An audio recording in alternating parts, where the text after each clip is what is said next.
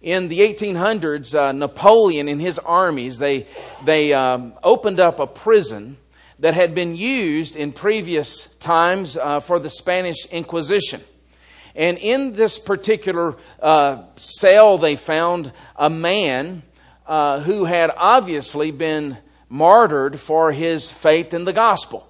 The only reason they knew that he was a prisoner is there was chains around his ankle bones. But above this skeleton of this martyr was a sketch of a cross that the prisoner had made in the side of the wall. And on the cross, above the cross, it said height. Below the cross was the word depth. On one side of the cross was the word width. And on the other side of the cross was the word length. This prisoner had obviously, in his very darkest time, been meditating on the love of God in Jesus Christ. And most specifically, that passage in Ephesians 3, where Paul prays that God's people would grasp how wide and long and high and deep is the love of Christ. Now that's a prayer that he prays just before he calls them to walk worthy of the calling. And this man had clearly been meditating on that truth, and it had emboldened him, and it had provided the energy and the focus which had shaped his willingness to die for his faith. The love of God in Jesus Christ. Now, stories like that astound us, but they shouldn't. They shouldn't astound us at all, because that kind of devotion is grounded, as every devotion is, in love. Each one of us will die for that which we love most. We need to understand that. Each one of us would do that. Conversely, why are we so unwilling to sacrifice our time, our treasures, for the sake of the kingdom? Why is Bible reading so often boring with God's people? Why are we not burdened for the lost? The lost in our families, the lost in our neighborhood, the lost in our workplaces. How come we allow unrepentant pet sins into our lives? We just kind of gloss over them. How come we're not jealous for God's glory among the nations? How come we give in so easily and so often to temptation? Well, the fact is, it's because we're not stirred by divine love. It's that simple.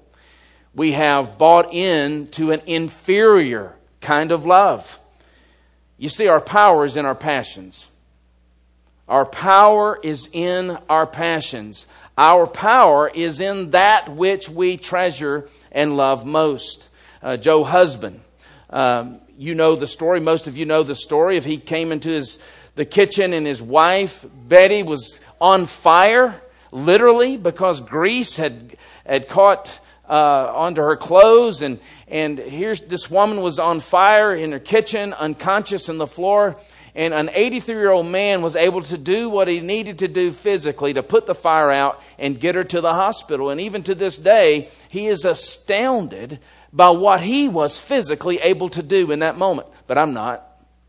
I'm not astounded by it at all, because I know that Joe was motivated by love. Our power is in our passions. What stirs our love is what's going to direct our passions. And what stirs it? It's by experiencing love. That's what stirs our love. And our present text, outside of the text on the cross itself, perhaps is one of the greatest demonstrations of the love of God in all the Scriptures. This present passage. Now, we are at the moment, the last night before Jesus goes to the cross. And there's going to be about 4 scenes that take us up to that moment in time. The first scene is here. We see his agony in a garden. All right? Next week, we're going to see an arrest. He's going to be arrested. He's going to be betrayed. And out of that betrayal will come his arrest. And then we're going to see in 2 weeks Peter's denial of Jesus. Very difficult night in our Lord's life.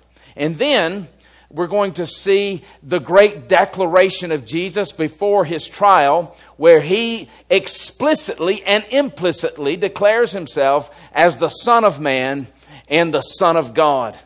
Now, last time we were together in this passage, we saw in verse 37, he says, I tell you, this scripture must be fulfilled in me. And he was numbered with the transgressors. We saw that this was a quotation from Isaiah 53, that fourth and great servant song.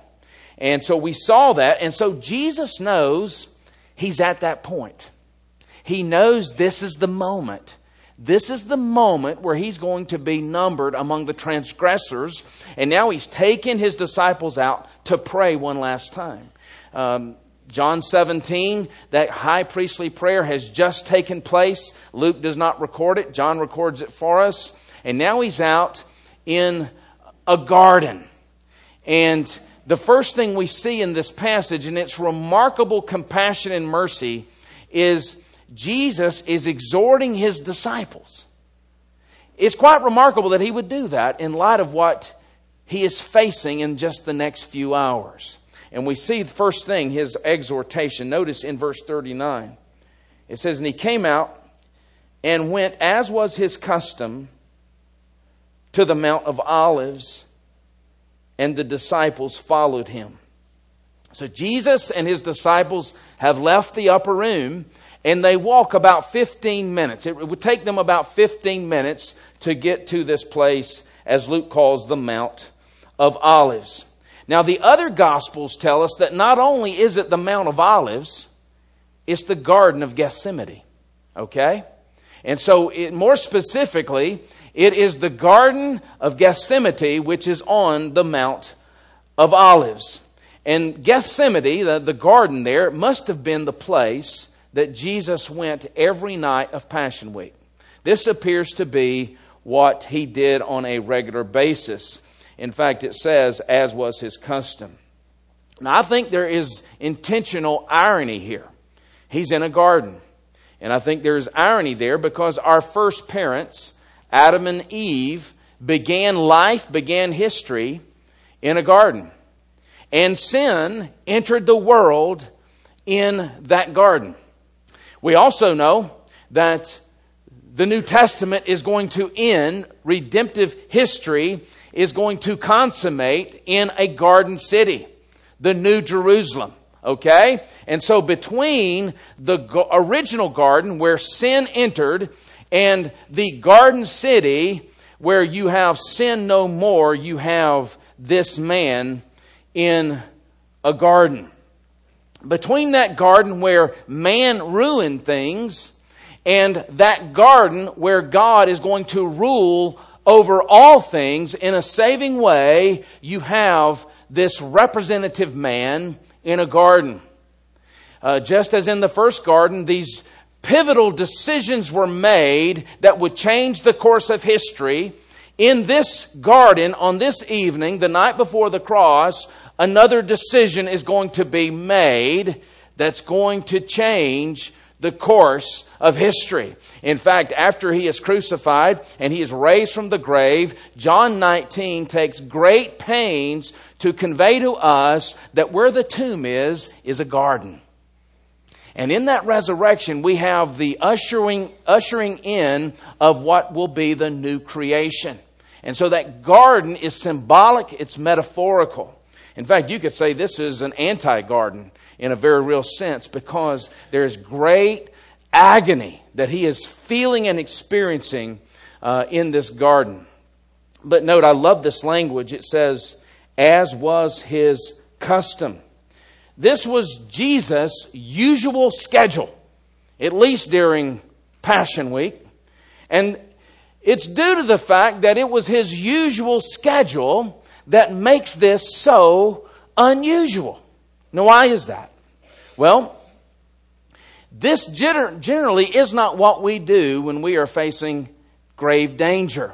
We're not going to remain predictable. We're not going to continue to do those things that we normally do if we know that we are in grave danger by doing them. Jesus knows that Judas knows where he is. John 18 makes that very clear. In fact, if we were to look in John 18, it speaks to the fact that this is a garden. And it says in John 18:2, now Judas, who betrayed him, also knew the place, for Jesus often met there with his disciples. He knows full well that by going to the place that is his normal place, and that Judas knows where he is, that he is going to encounter the authorities that are going to put him to death. And yet he goes as is his custom. And as I was thinking about that this week, I was reminded of Daniel chapter 6. And Daniel, who in that time he'd been in Babylon for decades, and a decree was signed that anyone who did not worship King Darius would be put to death. All right? And notice what Daniel does when he hears that.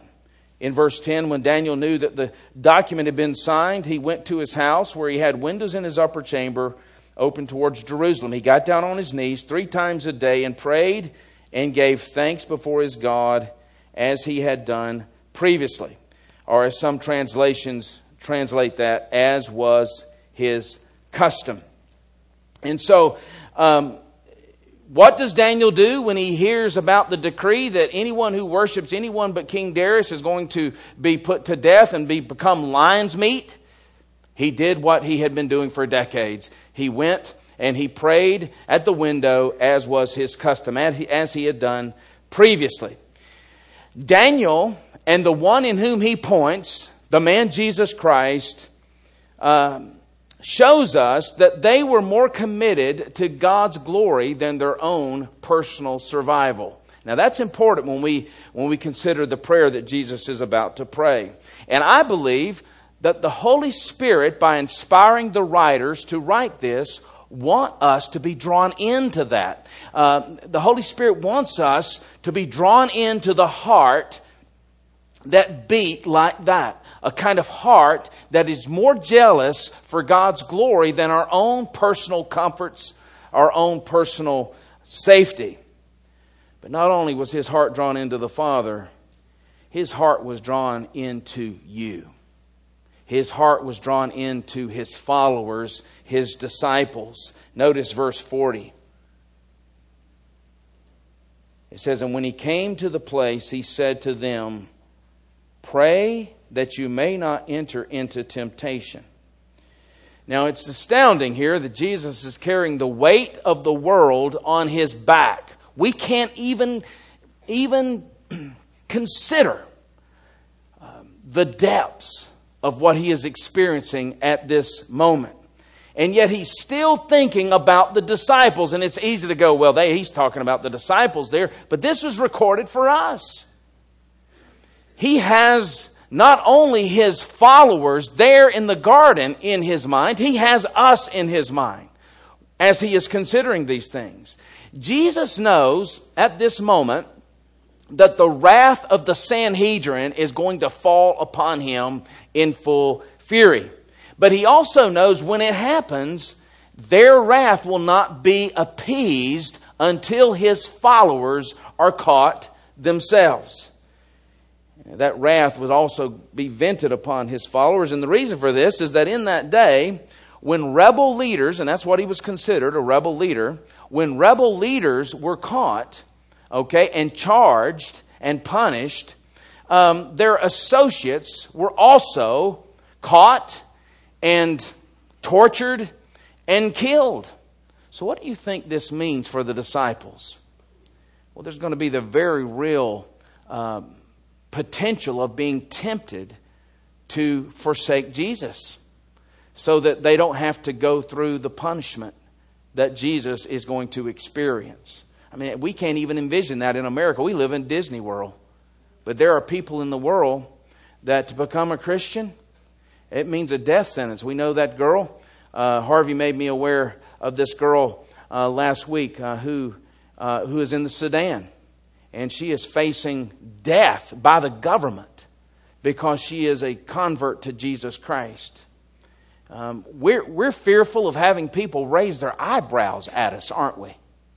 And the reason this text is here is because Jesus wants to show us and teach us how to overcome the temptation of forsaking Him when it gets really difficult.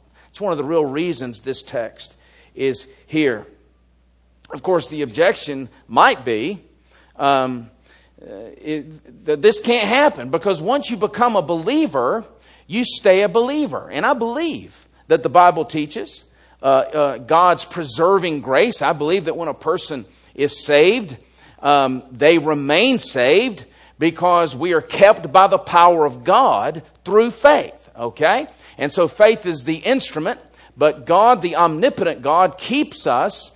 And so I believe that you cannot lose your salvation. Now, I do believe there are many who've made professions of faith, and then in time it shows that what they had was not a regenerate faith. But I believe that God uses means, and certainly Jesus believed that as well. And Jesus knows that this persevering faith is going to be brought about by means. And one of the central means is prayer. And we saw a few weeks ago, that centrally it's Jesus' prayer that keeps us persevering. He is our advocate to the Father. He intercedes for us. And as He told Peter, as He prayed for Peter, He says, I have prayed for you so that when you return, you will strengthen your brothers. We have an advocate to the Father, and the Father always hears the prayer of this advocate. And in fact, just minutes before this takes place, in John 17, again, Luke does not record this, but John 17, here's what Jesus prays. He says, I am not praying for the world. In other words, He's not praying for unbelievers here.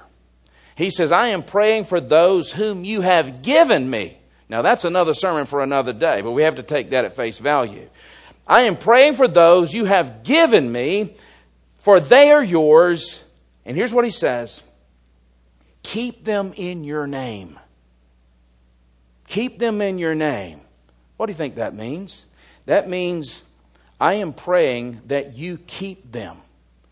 You keep them faithful. You keep them saved. He goes on and prays, Father, sanctify them by your truth. Your word is truth. God always answers the prayer of the Son. And this prayer is that He would sanctify those who are His. And so we have this prayer that Jesus prays, and we know that He ever lives. He's able to save to the utmost those who are saved by faith because He ever lives to make intercession for us. And so the ground of our salvation in a very real sense is the intercessory ministry of Jesus. But there's also our responsibility. And He says back in Luke 22, He says, pray that you may not enter into temptation. Your life as a believer should be characterized and marked by prayer. It's the praying life.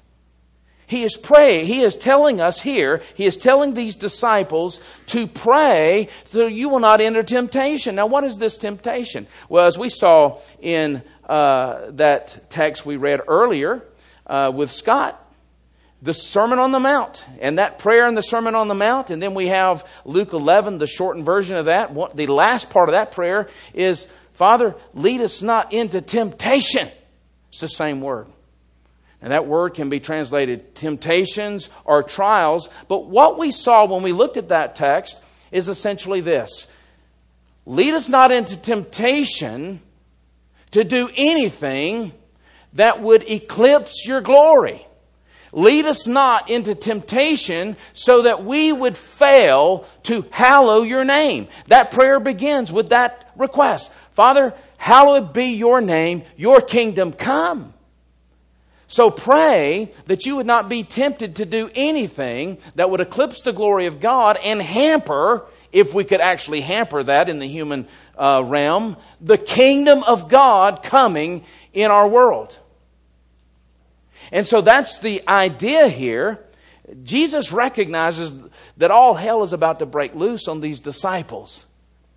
And the fact is, it's breaking loose on us. It may not be persecution. In our world, it's worldliness. It's materialism. It's entertainment. It's all of these things that we experience in Disney World that compete with our loyalty to God. Things that crowd out your prayer, ironically. Things that crowd out your spiritual disciplines. All of these things are in mind. And no one hallowed the name of the Father more than the Lord Jesus Christ, which, praise God, is to our benefit because He is our representative. And the more He agonizes in this particular garden, we see the more He prays. In fact, that brings us to His example. We've seen His exhortation to pray, and now we're going to see His example for us. Notice in verse 41. And He withdrew from them about a stone's throw and knelt down and prayed, saying, Father, if You're willing, remove this cup from me. Nevertheless, not my will, but Yours be done. And there appeared to Him an angel from heaven. Angels are ministering spirits. I believe each one of us have angels that minister to us. They're not to be worshipped. We have this New Age mysticism in our world. But angels are just servants. They're created beings. It's very likely that they were created somewhere between Genesis 1 verse 31 and Genesis 3 verse 1. Genesis 1:31 is where God created all things good, including the angelic realm. Genesis 3:1, you have this serpent who comes into the garden. And so somewhere between Genesis 1:31 and Genesis 3 verse 1, it appears that you have the fall of the angels. They were created just like we are. They are not to be worshipped, but they minister to us. And here you have this angel who is ministering to Jesus. And being in agony, he prayed more earnestly, and his sweat became like great drops of blood falling down to the ground. Now, this is a very tough text, because here, for the first time, we see Jesus' human nature recoiling at the thought of dying. He's been predicting it. He's been speaking about His death all the way since chapter 9. And here we have Him recoiling. And here we get a glimpse into the deep mysteries of the incarnation, what we call hypostatic union, where you have the divine nature and the human nature of Jesus united in one person. This is a great mystery. Jesus is fully God and fully man, even today and forever. Jesus is fully God and fully man. Now, before Christmas, before the incarnation, He was fully God, but not a man. When He came to earth, virgin conceived, the divine nature put on a human nature. So you have a fully God, fully man in one person, in Jesus. And this also means that Jesus had both a human will and a divine will. Two wills. Okay? And that has been the orthodox teaching of the church, at least officially so, since 680 AD and the Third Council of Constantinople. All right? So that is official orthodox teaching that Jesus has two wills, a human will and a divine will. And with regard to His divine will, He had no other will than that of the Father, because He and the Father are one. Okay?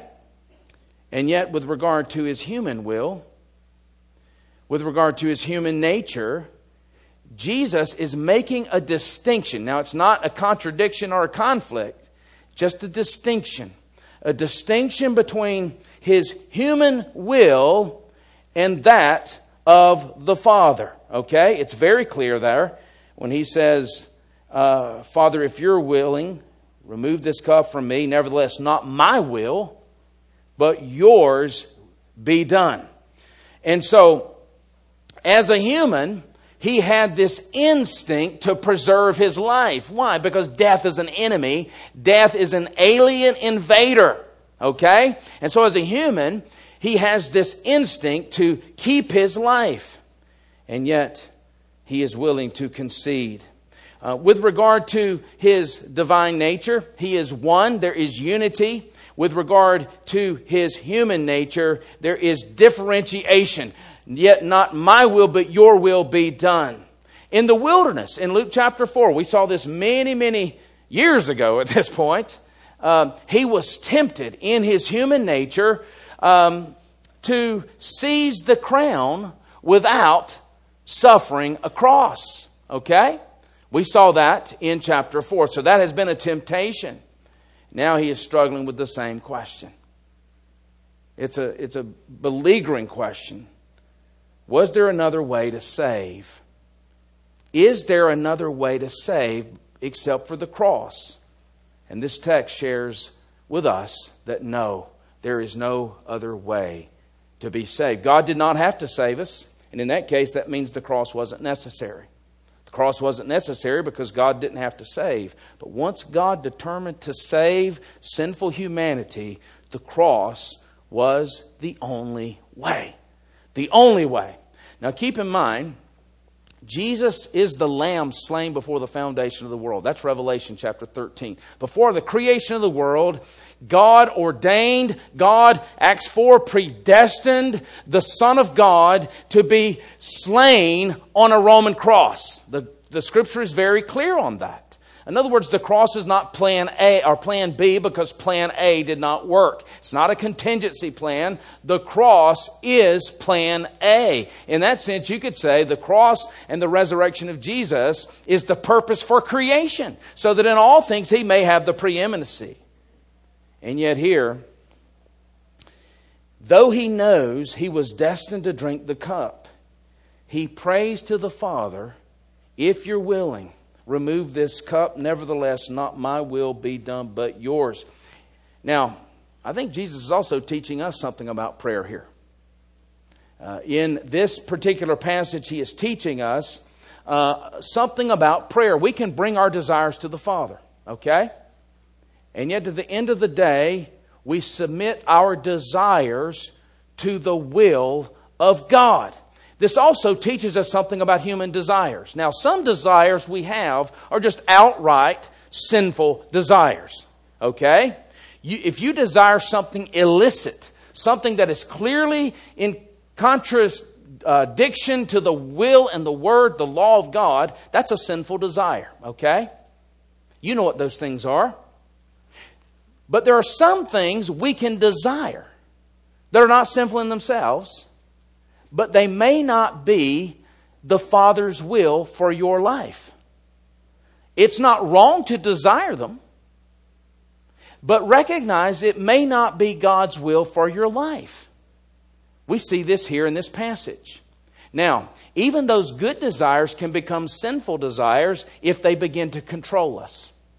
Now, what do I mean by a controlling desire? An inordinate desire. So you desire something. Let's say you're single and you desire to be married. That's a good thing. Marriage is a good thing. But all of a sudden you find yourself bitter. You find yourself jealous at others who are getting married. You find yourself discontent. Those are symptoms that this good desire has become an ultimate desire in your life. It's controlling you. You know what you have in your life? You have an idol. A false god. You're looking to marriage to fulfill you in a way only God can fulfill you. Okay? So Jesus has this desire. Humanly speaking, He desires another way. And yet we know it's not a controlling desire. In fact, Hebrews 5:7, speaking about Jesus' prayer life, says He was heard because of His reverence. He was reverentially submitting His desires and His will to the Father's will. But don't lose sight of the fact that He is in agony. He is in utter agony. And what was it about this situation that caused Jesus so much agony? That's the word that's used. He was in agony. There have been so many martyrs. There have been so many brave martyrs who seem to have endured death for God's sake, for the kingdom's sake, in a much more heroic way than what we see here. What is causing Jesus so much agony here? Including that young lady I spoke of from the Sudan who is waiting to be crucified or put to death because of her commitment to Jesus. This death was unique. This isn't just Jesus dying on the cross. Jesus, the next day, in just a few hours, is going to bear the sin of every single believer who had lived up to that day, who was presently living, or who would ever live. Jesus was going to bear their sin on the cross. He was going to propitiate, satisfy the wrath of God for their sin. Be punished for them. As Richard Baxter asserts, Jesus' agony was not from the fear of death, but from the deep sense of God's wrath against sin, which He, as our sacrifice, was to bear.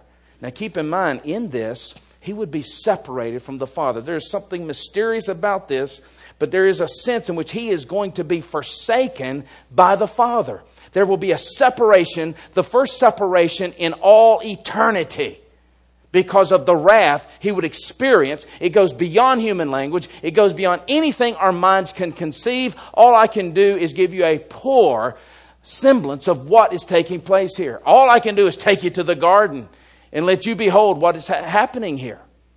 He's going to be separated from the Father, and He would cry out the next day, my God, why have you forsaken me? There is a forsakenness that He knows He's going to experience. And we see this with the language of the cup. He says, if you're willing, take this cup from me. The cup, with few exceptions in the Old Testament, referred to God's wrath. To drink of the cup was to experience God's wrath. Let me give you a couple of examples. There are numerous examples. You could do a word study on that and see it for yourself. Psalm 11, verse 6, let Him rain coals on the wicked, fire and sulfur, and a scorching wind shall be the portion of their cup. And then you've got Israel who was suffering for their sins. Isaiah says in chapter 51, you have drunk from the hand of the Lord the cup of His wrath. And so this agony is due to the fact that Jesus would be forsaken by the Father as He propitiated, He satisfied God's wrath on sin. And His willingness to do this, to go to the cross, was an act of supreme sacrifice. It was an act of love. It's an act of love. And it's utterly impossible for us to climb the heights, or better said, to plumb the depths of what He is experiencing. It's utterly impossible. But I love what Donald MacLeod says, the great theologian. He wrote a book called The Person of Christ. If you want to look into more about the person of Jesus, it's a wonderful book. He says, the wonder of the love of Christ for His people is not that for their sake He faced death without fear, but that for their sake He faced it terrified. Terrified by what He knew, terrified by what He did not know. He took damnation lovingly. And perhaps that's the most important reason the Holy Spirit includes this account in our Bibles. If I'm trying to present Jesus as the Messiah, and I've got an agenda that's not inspired of God, I'm not going to speak about this. This speaks to the veracity and the trustworthiness of the Scripture, that we would look into the heart of Jesus and see His terror, the agony He is experiencing as He knows what He's going to endure. And it's not so that we can feel sorry for Jesus. That is not why this text is here. It's so that we can begin just to have a thimbleful of grasp of how wide and long and high and deep is the love of Christ, so that we could be stirred in our affections. You see, if you're a repentant believer, that is, you've repented of your sins and you live a life of repentance. You sin every day, and so your life is characterized by repentance. But you're a repentant believer. You've trusted in Jesus. You recognize, I don't care how much I go to church or how often I read my Bible, the only thing that's going to allow me to stand before God the Father is the finished work of Jesus, who lived the life I could not live, who died the death that I deserve. If you're a repentant believer, you should read this and realize that you will never have to suffer what Jesus is suffering here in the garden. You'll never have to suffer what He is going to experience the next day at Calvary, because He suffered it for you. He suffered as your substitute. And if you're not a believer, the agony that He's experiencing here is due to the fact that He knows He's going to bear the wrath of God. And His agony should drive you to Jesus in repentance and faith, recognizing if I don't take Jesus, God's provision for my sin, I'm going to have to experience this agony for all eternity. That is the message to you. This text is crucial to both the believer and the unbeliever. Here we have His agony. Notice again, verse 44. Being in an agony, He prayed more earnestly, and His sweat became like drops of blood falling down to the ground. Notice it says like great drops of blood. It may indicate that his sweat is just falling down like clots of blood. But there is, and Jeff would know this better, a rare physical condition called hematidrosis. Thank you. I knew if I didn't pronounce that correctly, that you would completely miss the point. But under severe strain, in this rare condition, tiny blood vessels rupture in the sweat glands and produce a mixture of sweat and blood. Now, it's not clear if this is the case, if this is what's happening here, but that's not what's important. One thing is for sure, He's in agony. He is agonizing. And He is teaching us that in this agony, what we're to do. It says He prayed. I mean, that's remarkable. Look at verse 44. He prayed more earnestly. Now, none of us will experience in this life, perhaps, what He is experiencing here. This transcends our experience because He is the Son of God who's going to take the wrath of, a sinful humanity. But perhaps some of you here today are really struggling. Perhaps you are agonizing over something, a lost son or daughter, a health situation. Something grieves you, perhaps. And we see in Jesus' example what we're to do. We're to pray more earnestly. We find our hope, we find our help, we find our grace in this glorious means where we come to the Father. We come to Him through the Son. He prays more earnestly. And this is obviously something that needs to be taught, because if we close out this text, notice in 45 and 46, and when He rose from prayer, He came to the disciples and found them sleeping for sorrow. They're experiencing their own agony. It's not what He's experiencing, but they have a sorrow. Maybe you've had that kind of depression and sorrow that just makes you want to sleep all the time.